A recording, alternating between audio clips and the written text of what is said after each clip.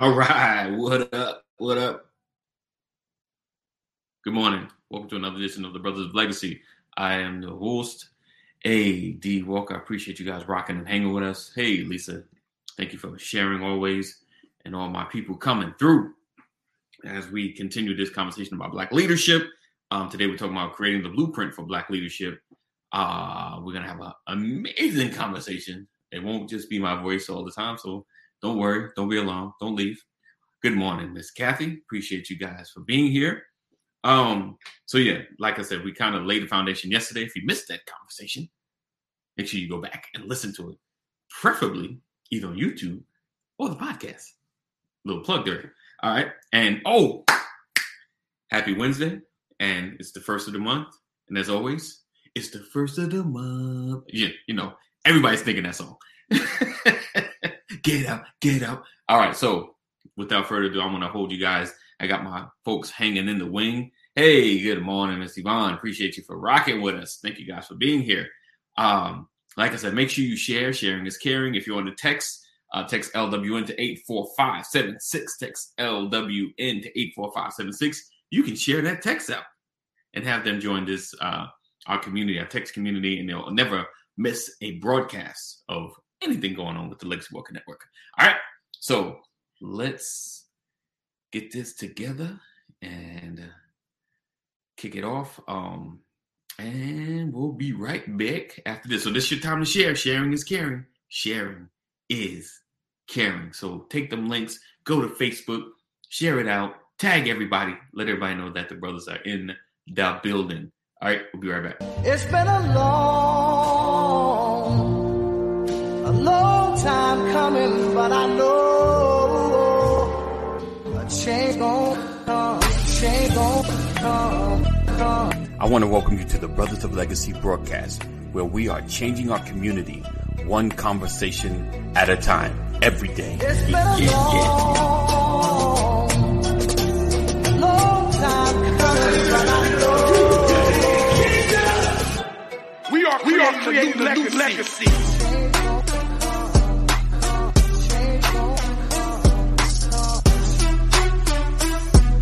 A co-op has to start with ownership. Right. We have a mindset of either I want to make a lot of money or survive. Make a bunch of money or I got to figure out how to survive. When you have a real bond, when everyone has, we come in with real expectations. Mm-hmm. It's because this is covenant. The whole point is this, that we as a people with our money and time aren't often, I'm making this general as possible, often vested in the hood.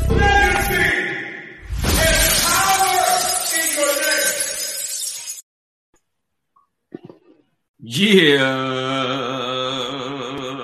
All right. Welcome back, everybody. Yes, sir. How are you doing, gentlemen? All is wonderful. Happy Wednesday to you, Doc. Yes, sir. Yes, sir.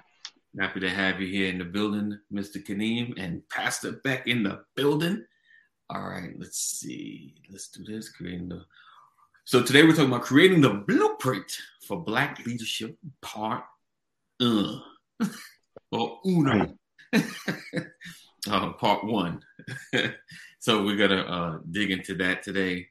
My thing is acting kind of funky, so if I drop out, just keep talking.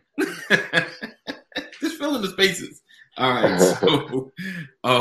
So yesterday I started breaking down like some of the ways of leadership, that may work better. And some of this was inspired by a gentleman by the name of Dr. James Taylor. Check him out on YouTube. He has some really deep talks. He has a history video he talks about as well. It's really informative. He really digs into some stuff I haven't heard before. So definitely check him out. And Dr. James Taylor or Professor James Taylor, Black guy. So there's a couple of James Taylors that pop up. He's the only Black one that I've seen. So just scroll until you see him. But yeah, so some of the ideas of Black leadership, that we've gotten used to were, most often on the national stage. And, the Martin Luther Kings, the Malcolm X's, the Al Sharptons, the Jesse Jacksons, and the plethora of names that we know and we've heard of that may not have gotten that high of spotlight, but they have been a notable Black leader, you know, in the national space. Good morning, Richard. Good morning. But today, like yesterday, I kind of was breaking down, you know, having local leadership, and how can we? Oh yeah, now I know. Boom, good job. Because I didn't write it down, but I ended with, and this we can, of course, like all conversation, we're going to take it other places. But should someone that has like local leadership, right? So I'm rallying you guys around, let's just say, the Henry County area to do something, and we're attacking an issue.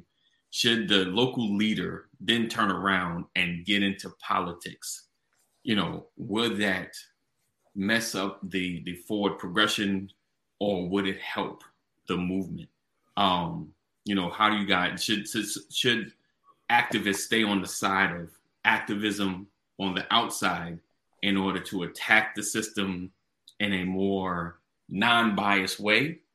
You know, because I think it's a little easier to not be corrupted when I'm on the outside. It's easier, you know, if I'm trying to handle business and be the go-between between this group and politics, or should I jump in the ring of politics to try to make the change from the inside? You know, because we know with politics, or we feel with politics, there's always a compromise, you know, that comes with getting into that kind of space between either you're part of a party, you know, any deals you got to make for funding, you know, things of that nature. So just that's my question, you know, starting out with leadership. Should a activist, a leader, jump into the ring, or try to find a comrade that's already there to try to work with to get things done? What do you say, guys? Morning, Sam. Morning, Mama Corey. Oh, I guess, yeah. Kaneem, what you think, brother? I'm bad. Let me just toss it. Yeah, man. It's. I mean, I guess it depends on the individual. You know what I'm saying? You say he an activist, Right. and so him being an activist, Right, for any specific cause makes him biased because he's an activist for a specific group. You right, feel me? So right. Indeed. as far as getting into politics, Yeah. I it really do depend on the individual because if you have the right person, I think you have to get into politics. I mean, it's just It's like you an can only inevitable do thing. so much unless you just your mission and your purpose is to keep it local. Okay. I mean, how much change you trying to make? I don't. Right. I mean, that's just my opinion. Okay. I got you. What do you say, Pastor? I agree wholeheartedly with Curvey. It just depends on the individual and their desired outcome for their purpose. You know, understanding is my purpose to shift, affect change locally, or is it to shift, affect change nationally or globally? What is my vision? Oh, like my personal, what's my goal? What's my goal? That makes sense. That makes sense. Because like yesterday I was talking about like policy wise, you know, sometimes a national cover all policy doesn't help every neighborhood and can actually hinder some neighborhoods, you know, that are operating fine. You know, whereas if you either have statewide policies or local policies that can affect an area, like I was speaking about, you know, like if they enforce something to try to help Black businesses thrive in certain areas, like Atlanta doesn't really need it like that. You know what I'm saying? Like certain areas are like, we're good, you know, we're kind of functioning, we're kind of just protecting locally, making sure like making sure that nothing changes as far as making it harder to be a Black business. But I feel you. I never really thought about the personal, what's my personal goal? You know, what am I going after? So I dig what you're saying as far as personally. But do you think it does it? So I get that part, but do you think it affects the movement when politics get too infused into activism? No, no. I mean, my personal opinion. I mean, if you look at the overall Right, concept of politics, right, it's really all. I mean, in my opinion, right. Yeah, activism. You know what I'm right. saying? I If you got got you. a local congressman or a state senator or um, city council, you Right, are an activist for your local area. You are promoting. You are trying to have some type of change or bring some type of influence to better your community. right. So it's just like I said, it's the mindset of the individual on what they're trying to accomplish or your personal goals to um, actually help, or are you trying to pocket? Are you trying to get power? Are you? I mean, well, where you come from? You know what I'm saying? Right. Did you I come got you. here with? Did somebody put you What's in your this agenda? position? Right, Yeah, because a lot of people can get promoted and don't even want the position, right. but you kind of forced into it, and you. But once you get up there, you never really know exactly the motives of the individual you promoted. You know what I'm saying? I got Because you. I mean, but you know. I'll No let doubt. I'll let Brian go because he might have a better he may have a better Because you got the teetering. Because I mean yeah cause to me personally, I think it can it can hinder a movement when when your go between becomes too political. I think it can hinder what we're going after because like you said, when if I'm part of a group, my activism is because of this group, whether it's economical, racial, or any other whatever maybe pushing it. But when I get into politics, of course, your goal as anything is to serve everybody that I'm over. So this, so now my goals have to expand a little bit. Like I have to be more understanding of the other side. Like I have to kind of play favorites. And if my activism was a social or economical thing, now that I'm in position, now I have to consider my constituents that have a lot of money. I have to consider yeah. what they're going through, these moves that I'm gonna make, how is it gonna affect them? Whereas with my activism, my voice is just like, don't forget us. Do you understand what I'm But saying? well, let me ask you this, man, Yeah. because I've never been in politics, so I don't Right. know the ins and outs. But in order for you to have an influence, I think you would have to get into it and learn what you can and cannot do in politics. Right. Because all I really see is what's on TV Come on, Deborah. or or or hear about it from those who not in politics also. You know what I'm Right. saying? Like how we got this forum right now and we talking about politics and we saying that it may disrupt or corrupt the activism of what's going on. Right. But man, I don't know that because I don't know about politics. You know what I'm saying? I mean, I understand it that Yeah. what you're telling me, but Yeah. I've never been in the arena Arena of to figure politics. out like, if I became a city councilman, Right. what is it really somebody that I got to pay off, or do I really have to accept a bribe, or do I really owe a favor, or do I, you know what I'm saying? Right. I Right.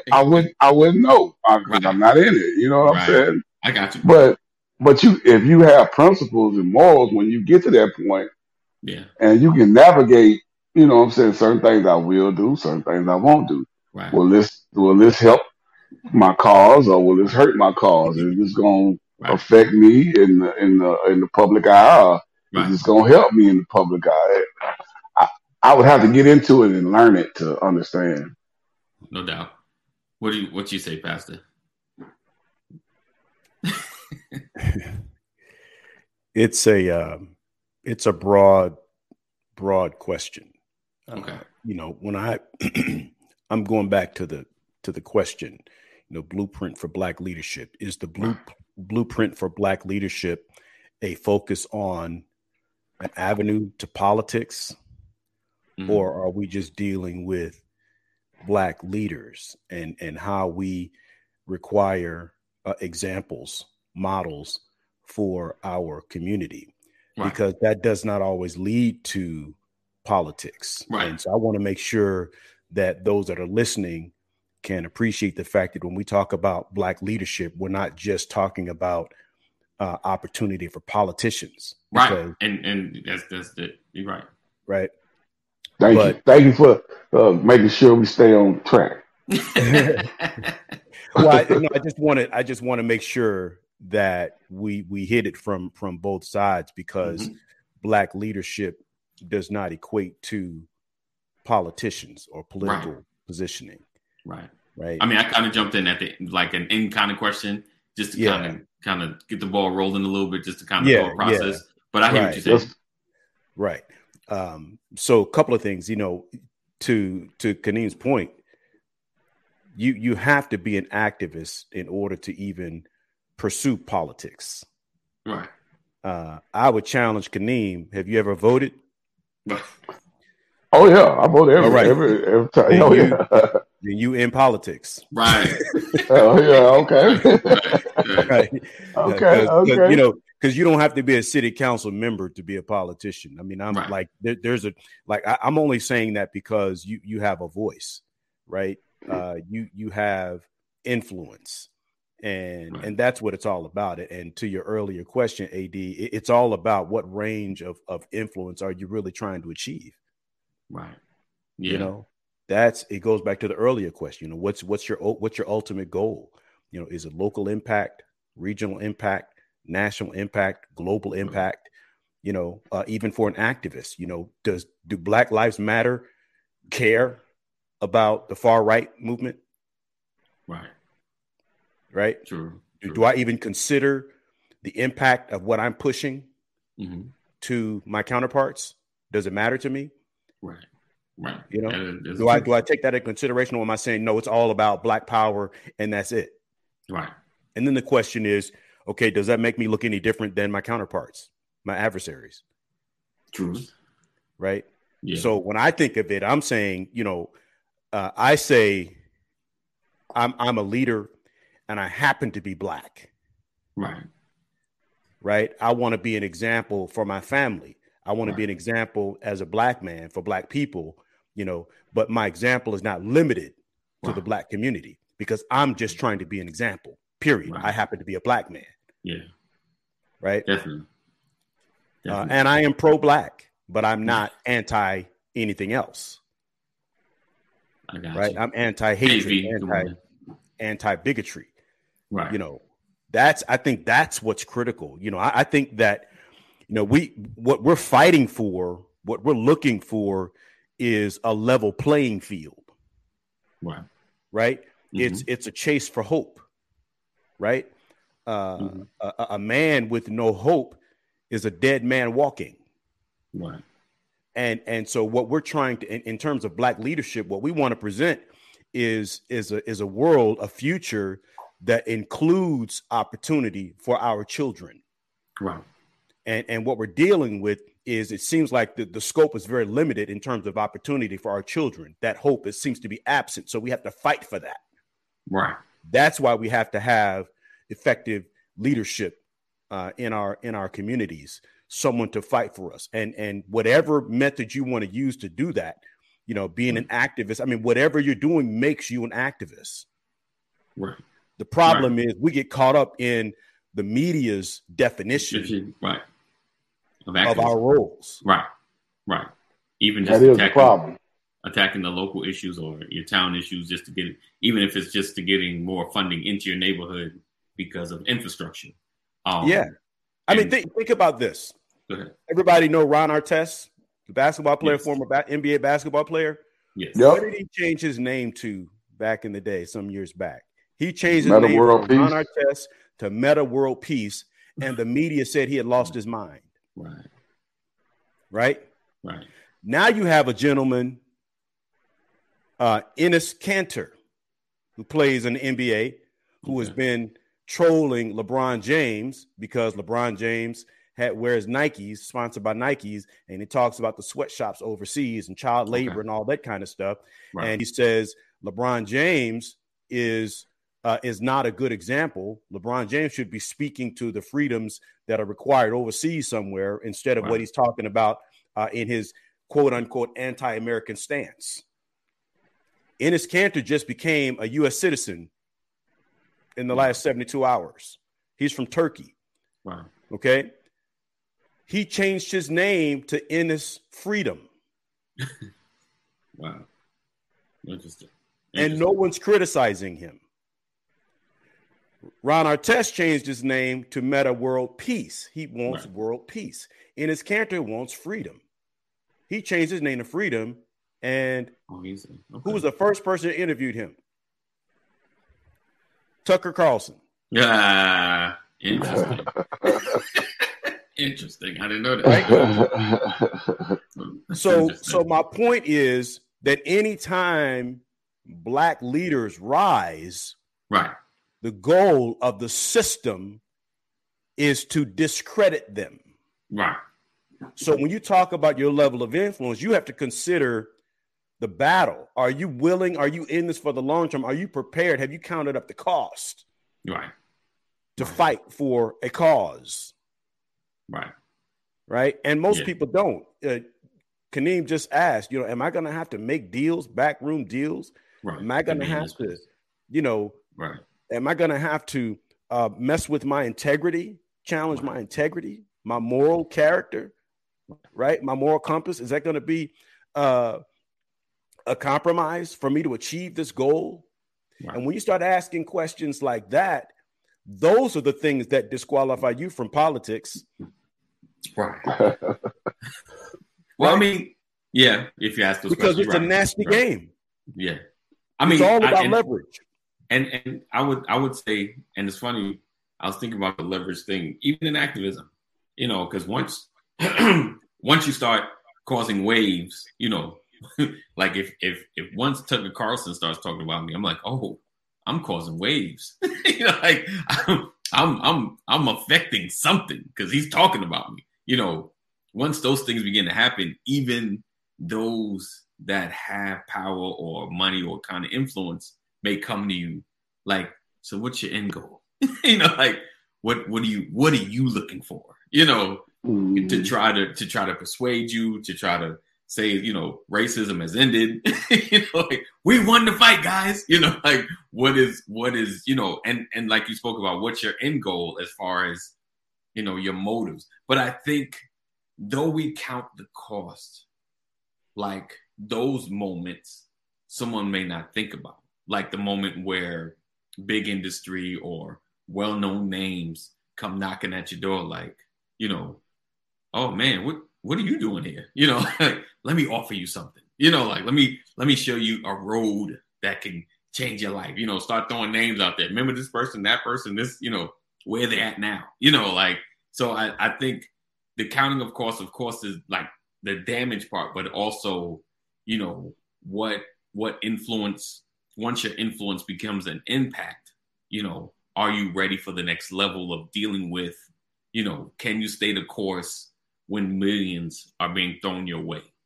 Because if you're living a certain lifestyle, someone come with a check, and you got your wife sitting there and they slide the check and you start looking like that'll change everything, like, but of course it's the proverbial selling out. You're like, but we be selling out, but we be good, things of that nature. When I first moved to Georgia, and I got hired at my current job, and my wife was working for AT&T. Okay. We were going along really well, and all of a sudden this letter showed up in the mail. Airmail. The letter with the red and blue stripes. Yeah. And it didn't have a return address. The letter went like this: your life accomplishments so far have captured our attention. You're on the road to tremendous success. I'm paraphrasing. Right. We can help you gain a level of success that you never expected. How would you like to rub elbows with the top 1% of the country? Right. If you become a part of this organization, our guarantee is that you will be included in the top 1%. Right.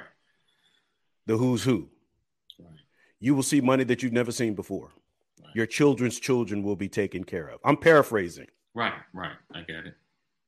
All we need you to do is respond to this letter. Right. And the next letter will be an invitation. Wow. To a meeting. Right. And it went on like that. Right. And as I'm reading it, right, that's exactly what I thought. Right. Right.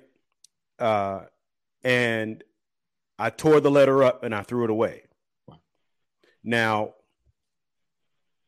oftentimes I ask myself, just out of curiosity, I wonder what would have happened if I actually responded. Right. What was the next message going to be? What was that invite going to look like? Right. Right. But at that moment, I was like, that's the devil. Right. What am I saying? I'm saying that when you start attracting attention, there's always going to be someone that wants to use you in hopes that if they can get you to a certain place, they have that leverage over you, and then they get what they want. Yes, definitely. On the other side. Definitely. And I'm saying the sheer number of people that have fallen for that, it's innumerable, but it would be people that you never would expect. Right. Because it's just little reach outs, extensions like that. Right. And it's like, don't tell anyone that you received this message. Right. That's the first start. The secret. Right. Of it. Right. That and I'm like, you would never, but I'm like, that actually happened. That letter showed up at my house. Right. It's crazy. Right. And I'm saying that to say this. What do you think the goal is for Candace Owens? Yeah, president. Right? Because she's a black leader. Right. You understand? She's black. She's a leader, indeed. Right. Who came from nowhere. Right. In essence, you're right. But is rubbing elbows. Right. With the top 1% of America. Yeah. Right? Who just said, and I quote, black people are the most murderous people in America. Right. You understand what I'm saying? Uh-huh. Like someone is controlling that narrative because what you're saying just makes no sense. Right. Statistically, it doesn't make sense. Right. So when it comes to black leaders, the question really is, are you a real leader that happens to be black? We got to look at what leadership is, not put a color on it. When you're living life as an example, I want to live life as a human example of goodness and kindness because I know who the Lord is. I want to be a man of principle. I don't want to be a man of black principle. I'm with you on that. Right? Mm-hmm. So when we start, so one of the first things I thought about when I saw this, I'm like, okay, well, what is a black leader? Mm-hmm. Right? Mm-hmm. Am I a leader who happens to be black, or am I a leader that's dedicated to the black movement? Right. I mean, shouldn't I hear what you're saying. But do you feel like anyone, I mean, I get the setting of creating a space of equality, right? That's the goal, or that's what some desire, equality, right? But do you feel like someone who doesn't look like us, of any color, like just out there random, can be just as effective or feel like they have our best interests at heart if they don't have the same struggle? Can someone have my best interest at heart if they have not gone through my struggle? Yes, they can. Okay. Yes. Yes, no doubt. I know I've been through it. I've had a whole lot of folks who ain't been through my shoes or have my skin color. I mean, take my hand and lead me out some real dark spaces. So Yeah. I would definitely say, and they led me because I didn't know which direction I was supposed to go. A white man took me under his wing that really launched my career. He saw this young black boy and saw that I had some sense. And he took time with me. And he taught me about investing. He taught me about 401ks. He taught me about, my credit. He taught me about a lot of things that I hadn't, that a father should have taught me. Right. And put me on a path for success. Took me out of a shipping and receiving room and put me in a room and taught me technology. Right. And then when I left, when I moved to California out of Illinois, he helped me find a job that was waiting for me in California. Then flew to California to meet my mother and meet my family. So I know you've heard the term, like there's been like a lot of movies back in the day where there's when there's like a black struggle and then white people show up, they call it the white savior kind of, movies, things of that nature. Yeah. So do you feel like, I don't know, I'm trying to find a way to really shape the question, but because the same guy, I was in a leadership position at the company. Right. And there was another black man who I hired. Okay. Who was coming to work late. Right. And I had to fire him. Right. And that same man told me, he said, "I'm proud of you. Right. You made the right decision," because he was going to bury you. Either you fire him or I was going to fire both of you. I mean, I get that. He was checking the morality and the integrity clause, my moral compass. He was checking to see if I was going to hook him up because he was a brother. And the reality is he wasn't helping me at all. He was hurting me. Right. And I tried to encourage him and try to let him know, look, we can't do that here. And he was just trifling. Right. I was going to his house, picking him up, and he was late, making me late. Right. I get it. And so what I'm saying is same opportunity, but didn't take advantage of the opportunity. And no one came and told me what to do. I had to make a decision. He stood back and watched. I had no idea he was paying attention. Interesting. And he, I was a sellout to the brother that got fired. He called me a sellout. Well, of course. I mean, that's the word that's used a lot Yeah. when you don't do what folks want you to do. Right. So what I'm saying is, if I wanted to be a black leader, I would have got fired with him. But yeah, forget them folks. They're right anyway at the end of the day. I don't know. Oh, man, stop it. Because he's late. He's late. Come on, that's different. I mean, because what you're saying, if I didn't hold on, as a black person, you don't have this. You have equal struggle like white people in this country. No, the struggle is not equal. That's what I'm saying. Like, so my thing is, right, and I'm called, people call sellout. Black people, if you're working at a job, they ask for a hookup, but that comes with every race. Every race does that. They come in, they try to ask their people, "Can you hook me up?" Because that's not just us. Because I know that personally. Yeah, but the difference is the system is designed to where both white folk, if it were two different people in a different culture, we would have allowed to be late. We would have been allowed to be late. Right. That's the difference. Right. And we got to walk a different line. We got to walk a different line. We got to be, for us to be here, we got to be here.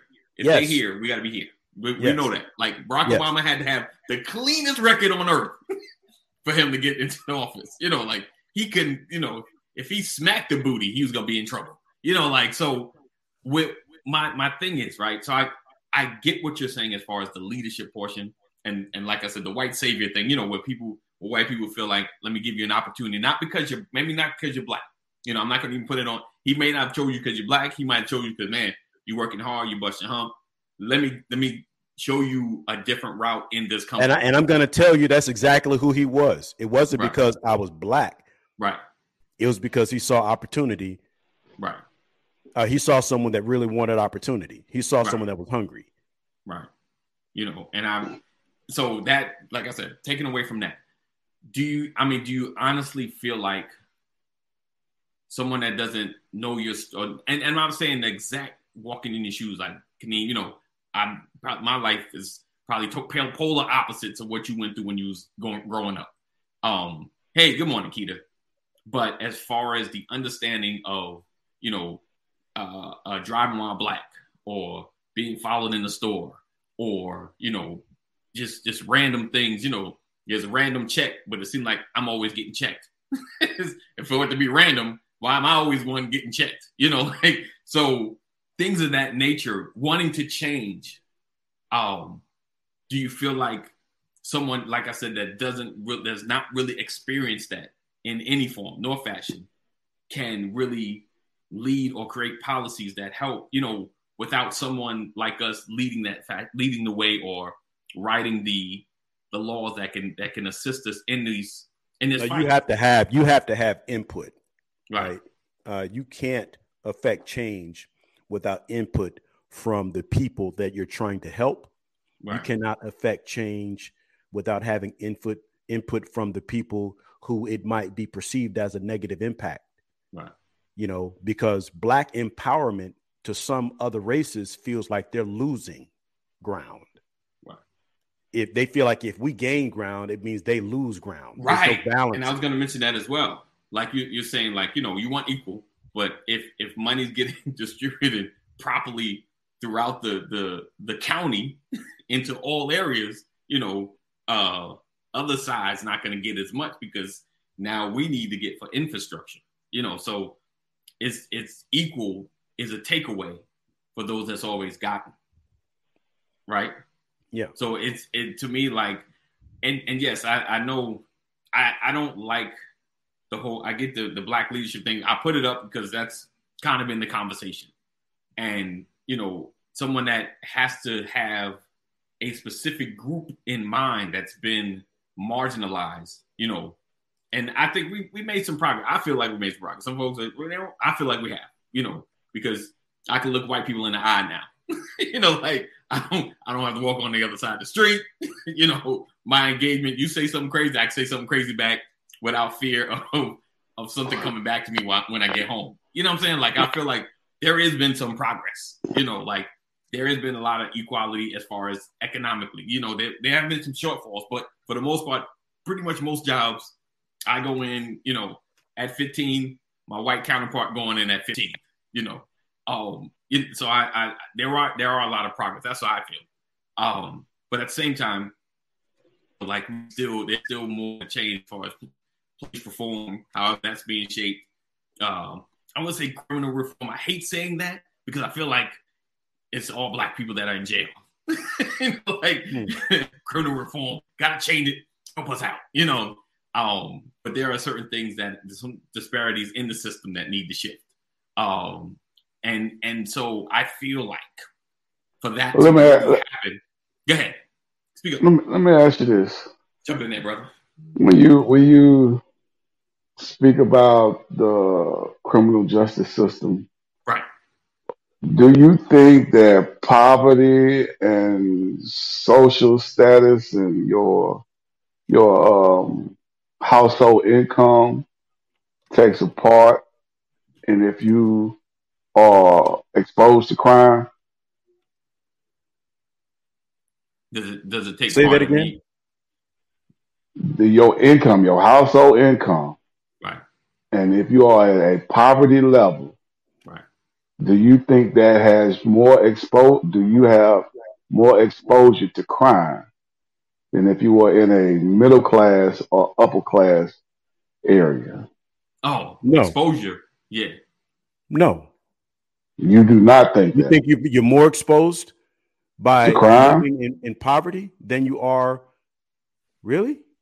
Oh, yeah. No doubt. No, All no. right. So the question is whether or not. So what you're saying is the crime rate being higher in a poverty-stricken environment versus in a high-end neighborhood Mhm. is what you're saying. Are you exposed to more crime because you are poor than if you are middle class or upper class? Do you think you have Oh, more exposure to crime yeah, yeah, if you are poor?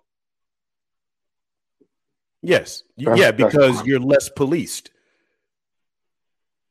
Mm. I would disagree with Mm. that too.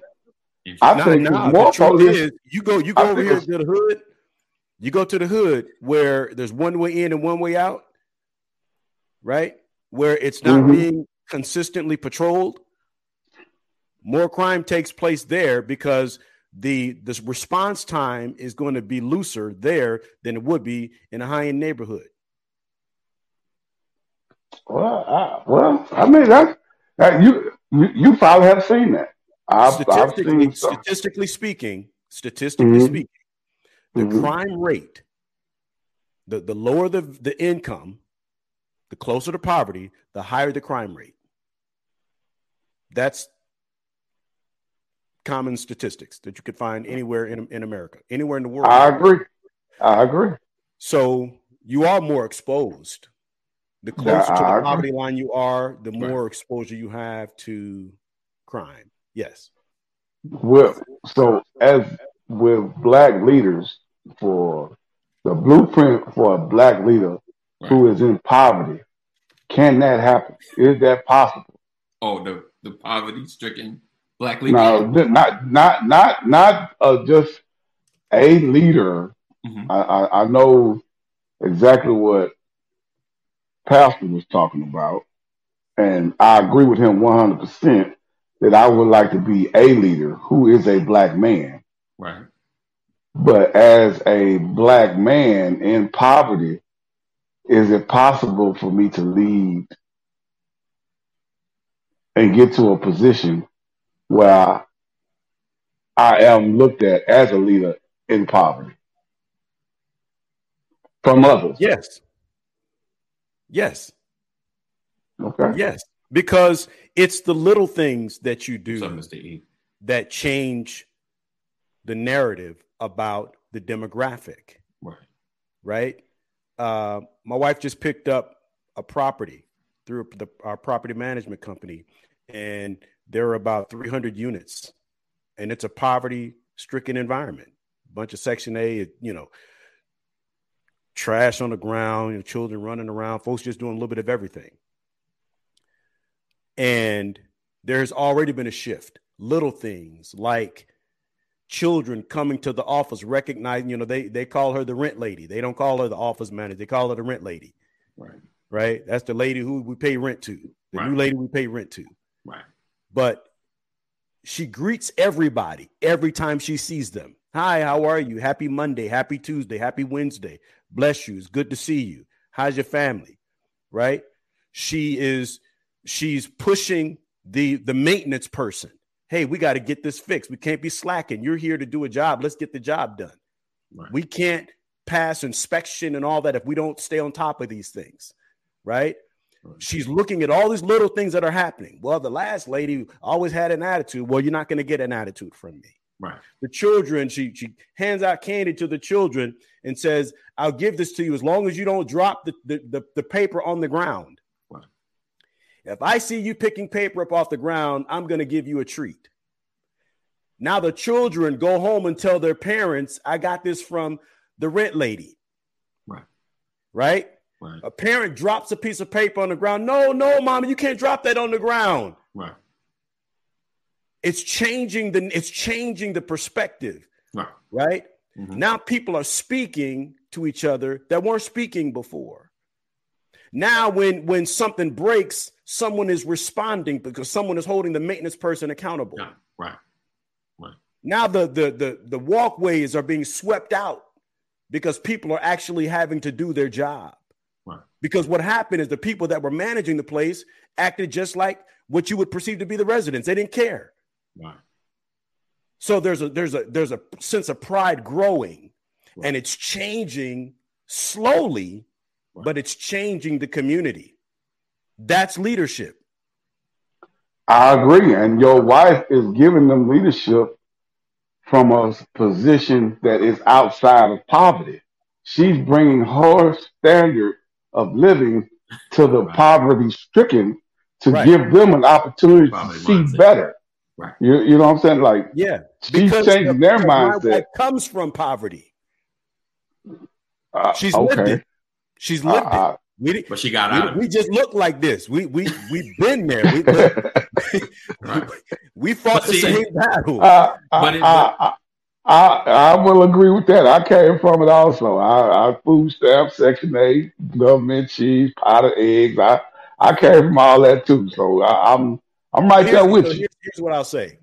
Like, I didn't come from, food stamps. Now, I didn't get government cheese at my house, but I ate government cheese growing up. Right? Yeah. What I'm saying is, but we didn't have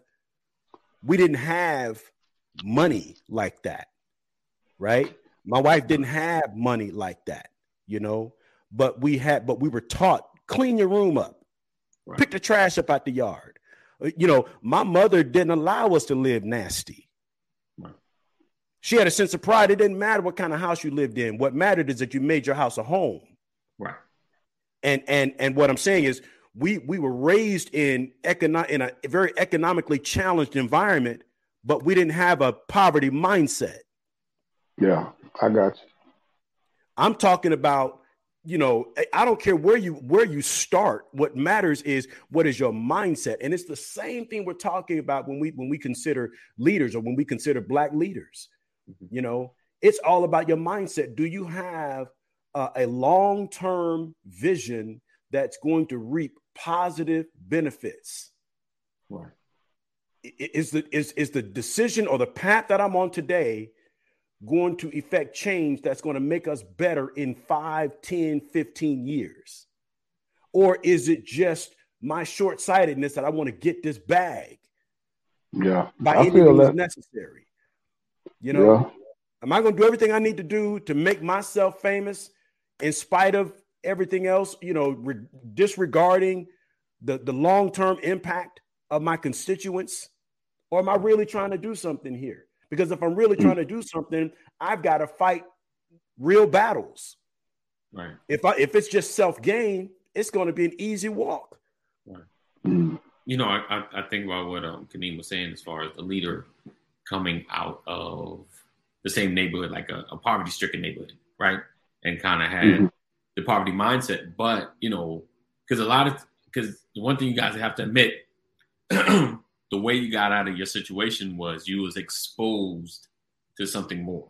Like you would be in that same hood with the same hood mentality had you not been exposed to opportunity, like, oh, you can do that. You can, I can do that. Those moments got you out of the spaces that you were in. And I say that, so a leader goes somewhere, because if you grew up in an area, like if you only lived in your little zip code, it's like, it's all I know. You work in the same zip code, as you work down the store, it's all you see is between the store and your home, and you may go to the bar, like all you see is your neighborhood.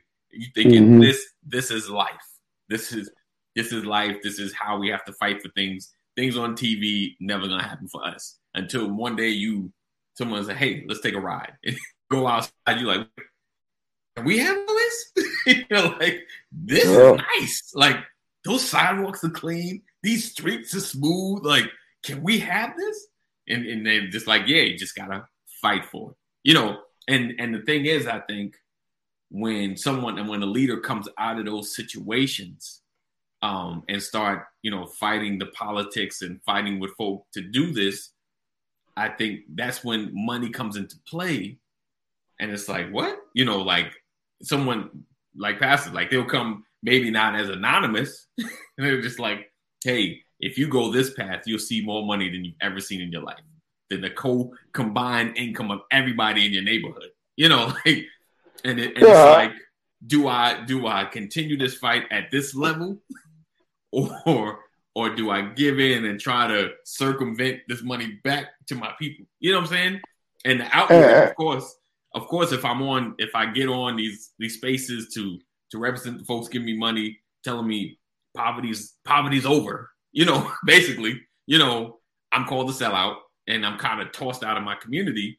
But my idea is like, they're gonna give me millions. I'm gonna circumvent that back to you guys, because it's because unfortunately, unless you are really exposed to the long game, because that's another level of thinking as well. There's the opportunities, but then there's the long game. Like, don't do it this way. If you take the long game, we could have change that will last generations. In my mind, if I take this short game, I get this $2 million, I can start fixing stuff. I can do it myself. You know what I'm saying? Like, I think it is a mindset shift, but I believe that someone has to be invested into knowing some of the barriers to really lead a people, to make things happen. And I get that anyone can lead folks, but I think to truly connect and understand the long-term struggle, they have to be invested in, if that makes sense. No? yeah. It does. But I think that as an individual who has morals and you just care about people, you know what I'm saying? You should be invested, Right. whether you black, white, Asian, Hispanic. I think that it should be one common goal to raise all people. But but today's topic was the blueprint of Black black leadership. leadership. And I mentioned black leadership purposely because, So, and the reason I asked about the poverty and can leadership come from a poverty area is because most of our leaders that we know in history came from poverty. right. It Except wasn't a lot of. Martin was good. I think Martin Luther King was good. I think he was straight. He came from a two-parent household. I mean, in Yeah, a middle-class black neighborhood, yeah, but he was straight. there still was limits on what his family Right. could do. But That was so, yeah, I mean, they had love, and as far as what I've read and what I've heard since I've been in Georgia, I would agree with you that he wasn't yeah, a sharecropper. He was, right, you know what I'm saying? right. Like he was born in the city. It's a lot Yeah, different when you in yeah, the country areas and stuff right, like that. But a majority of our black leaders did come from right, poverty, right. and Right. and to say that they were exposed to outside influences that they could see Yeah, that I don't have to live this way yeah, and my kids don't have to live this way, but somebody from outside of that poverty area right, gave them the vision. right. Mm-hmm. But Mm-hmm. That's all. but I It will. wasn't just, hey, I'm around here shucking corn and picking okra and But just, there's more you out know what there. I'm saying? But Right, they right. were exposed to somebody Yeah, outside of poverty that gave them the vision to say, hey, there is a better way. There are other aspirations I can have besides doing what my mama did or doing what my grandma did and just keeping that cycle going. right, right. But so let me ask this, right? So, how many of those that don't look like us, um, oh Lord, how many of those that don't look like us, um, are with the mindset of being able to share the wealth of equality? I How think it's many of getting those? better, man. Since the pandemic hit and they had Yeah, the Black Lives Matter movement, it was a lot of other folks that don't look like us but they've been out there seeing for that. a It while, was well, I'm just saying, as far as me seeing them right? in a I got you. in a public eye on every screen, Right, every corner. You know what I'm saying? Like it was right, some real individuals who were out there putting their life on the line to see that this is just injustice. right, You know what I'm saying? And you didn't see that as prevalent in our parents' day. You know what I'm saying? Don't get me wrong. I'm not saying they wasn't out I know. there, Yeah, yeah.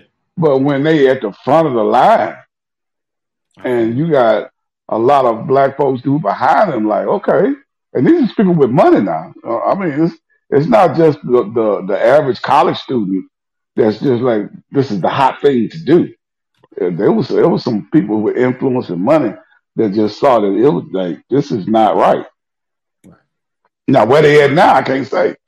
Right. And my thing is like, those, and honestly, this question goes into our community as well. Are those willing to like sacrifice their comfortability for the case of equality? And I'm not talking about, pastor sharing his money with everybody, like giving out more money to folks. I'm not saying that, but, equaling a playing ground where, opportunities shift because we're trying to set a space for equality. You understand what I'm saying? Like even, those that have always kind of gotten because of a level of privilege, now like, okay, let's make it open for everybody. Or those even those that wear the Black Lives Matter shirts, what is your end? Like how far are you willing to go to get this level of equality that all lives matter, like Black lives included. You know what I'm saying? Like that's what I really want to dig into, because it's sometimes it don't seem like that. You know what I'm saying? Like there's a limit, like, oh, and then I always try to remember the acronym, but George Carlin says, this is great. We need to change this. This is what we need, but not in my backyard. Like, yes, we need homeless shelters, but not in my backyard. Yes, we need areas, not detention centers. We need reparation centers, reform centers, but not in my backyard. Like what is the willingness to see this all the way through, on all sides? And that's why I mentioned Black leadership, because if a significant number of us are affected by certain things, like it's more like almost a duty, or we invested in this thing to really make the change that needs to happen. Yeah, I mean, take a level of commitment, man. I mean, if you got to have some individuals who are truly committed, but it's not just. I'm getting wrong. I think Black people can help Black people, but you're gonna need some other influence besides Black people to really make serious change. I think. Yeah, but I mean, who's not doing that? Like I want to affect change, and I'm doing everything I can to do that. I believe it starts at home. It starts in my community. It starts in my church, with everybody that I come in contact with. Yeah. I have no desire to run for politics. I have a desire to affect change wherever I go. That's how I consider myself to be a world changer. That is true. I mean, you so definitely change what you touch. Right. That's what I'm saying. Like I want to have an impact on the people that I have contact with. Right. And that's the best thing that I can do. But I don't have a desire to go out there and be in DC or be in a House of Representatives, or that's not I don't feel like that's my purpose. Right. But I do believe that I affect change. I believe that I'm connected to people that affect that level of change. Yeah. I mean, I try to leave positive spirits and nuggets of knowledge everywhere I go too. So I think I have some change in folks who I touch also. But as far I think you're a politician. I have no wishes, no aspirations for other politics. I'm just like running my mouth. That's all. Hey, listen. That's the start right there. Listen. You want your community to change? Vote Kaneem Curvey.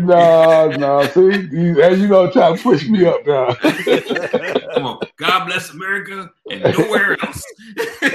No. I can speak. I can speak for my household and the people I love. That's about all I can do. It. He rose from the pit to the parliament. Right. Yeah, that's all I can do. That's all I can do. Oh man, Mr. E, that's right. That's the first step to become absolutely, man. Definitely. And go ahead, AD. No, go ahead. No, I was just saying that if everyone had that attitude, who knows where you'll end up? Right. I ended up in a pulpit. Right. You end up where you end up.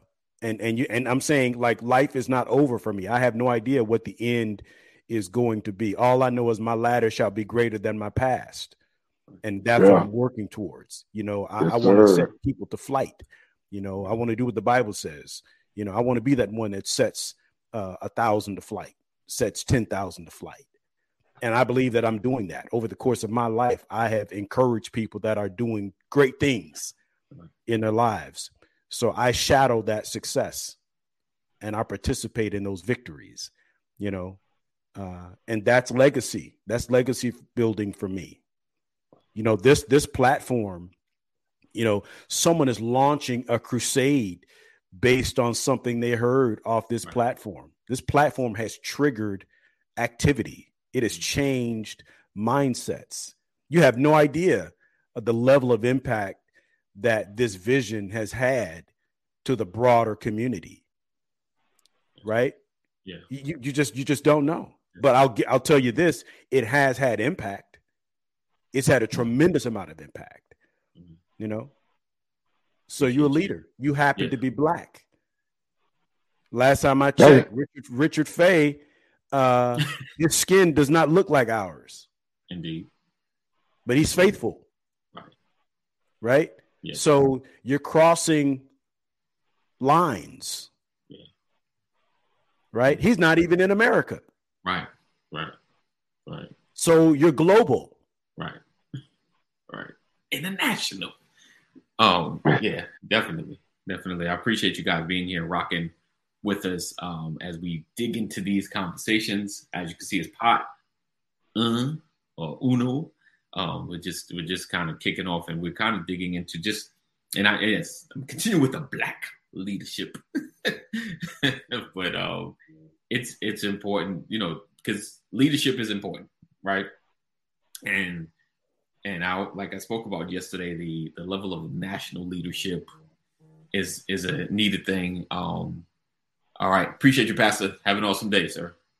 Bless you. And we are, you know, Black leadership. You know, the national stage is great, but local leadership is definitely needed as well. A representation of, you know, some of the pockets of our towns and our counties that are underrepresented or lack the voice. You know, because sometimes you feel like my voice doesn't matter, but if we come together as one voice, you know, it makes a difference. And we always talk about voting and voting in the block.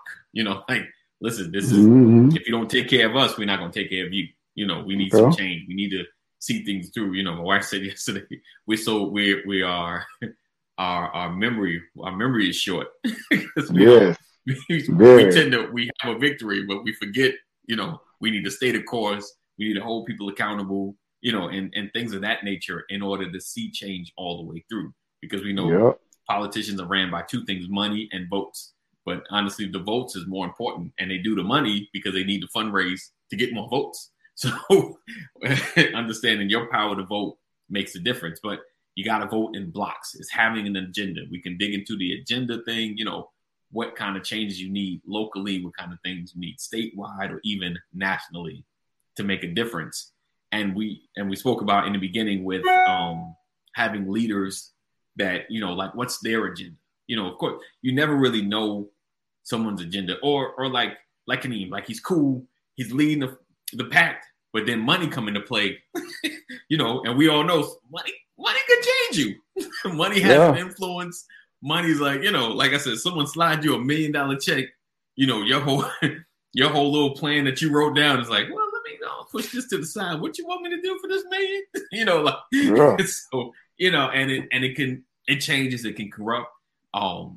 It's just staying the course. And sometimes it's challenging because if, like you said, if I'm coming out of poverty, like I'm barely earning $40,000 a year, barely in this hood, you know, and I'm making change and I'm getting notoriety, and someone comes and say, hey, brother, let me slide this to you, where this would change everything. You know, now I'm getting diluted, you know, either I'm getting set up to be corrupted or I'm getting set up to speak things that I know are not true, you know, because they talk about Candace Owens, you know, like Yeah, so like gonna just sell out the whole, like, really? But anyway, I'm trying not to go into that tangent, but yeah. So it's and I'm not saying that, you know, I'm kind of like Malcolm X, you know, that white people can't be a part of the fight, or any other race, you know, or it's like, make sure you include everybody. It's not black, you know, if any other race. But I think we as people sometimes need to focus on, find out what's our agenda, get a focus, and then we can include other people into the fight, if that makes sense. And that's why I stick with the black leadership. So tomorrow we're kind of going to dig a little further in as far as agendas, what changes that we should see, and how should we go about making these changes happen. All right. So all right. Here at Brothers of Legacy, we are changing the world one conversation at a time. One conversation That at a time. That is. So we look forward to seeing you. Y'all appreciate it. I see some new faces in here doing the romper room. I see Mr. E. I see Tyrone Jackson. I appreciate you guys being here. Ashley coming through. I appreciate you. Thank you guys for always supporting my podcast, people. Thank you for listening all the way through. And if you have any suggestions, for some of the topics, I got you. Richard, I got some of it. And we kind of tackled some of it, but I'm going to dig into a few more. If you got something on your brain that you like, I don't see people talking about, shoot us an email at brothersoflegacy@gmail.com, brothersoflegacy@gmail.com, and we'll definitely check you out. All right, V, appreciate you. We look forward to seeing you guys same time, same channel. Always know that we love you, God loves you more. Continue to stay safe and just do the right thing. Peace out. It's been a long time coming, but I know a change gon' come, change gon' come. I want to thank you for watching, learning, and growing with us, being a part of the change that is happening every single day. It's been a long time coming, but I know We are creating a new legacy.